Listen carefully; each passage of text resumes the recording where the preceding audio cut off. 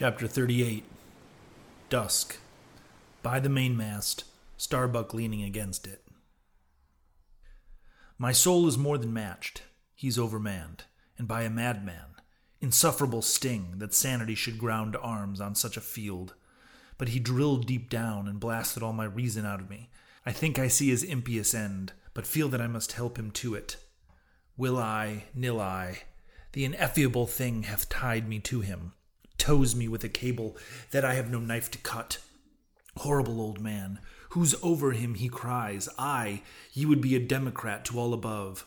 Look how he lords over all below. Oh, I plainly see my miserable office, to obey, rebelling, and worse yet, to hate with touch of pity. For in his eyes I read some lurid woe would shrivel me up, had I it. Yet is there hope? Time and tide flow wide. The weighted whale has the round watery world to swim in, and the small goldfish has the glassy globe. His heaven-insulting purpose God may wedge aside. I would up-heart were it not like lead. But my whole clock's run down, my heart the all-controlling weight. I have no key to lift again. A burst of revelry from the forecastle.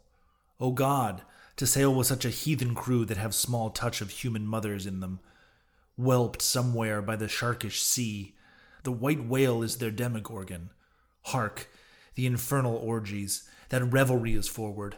Mark the unfaltering silence aft. Methink it pictures life. Foremost through the sparkling sea shoots on the gay, embattled, bantering bow, but only to drag dark Ahab after it, where he broods with his steward cabin, billed with the dead water of the wake, and further on, hunted by the wolfish gurglings. The long howl thrills me through. Peace, ye revellers, and set the watch.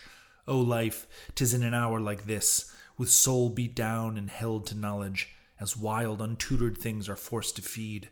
O life, 'tis now that I do feel the latent horror in thee. But 'tis not me, that horror's out of me, and with the soft feeling of the human in me, yet will I try to fight ye grim phantom futures. Stand by me, hold me, bind me, O ye blessed influences.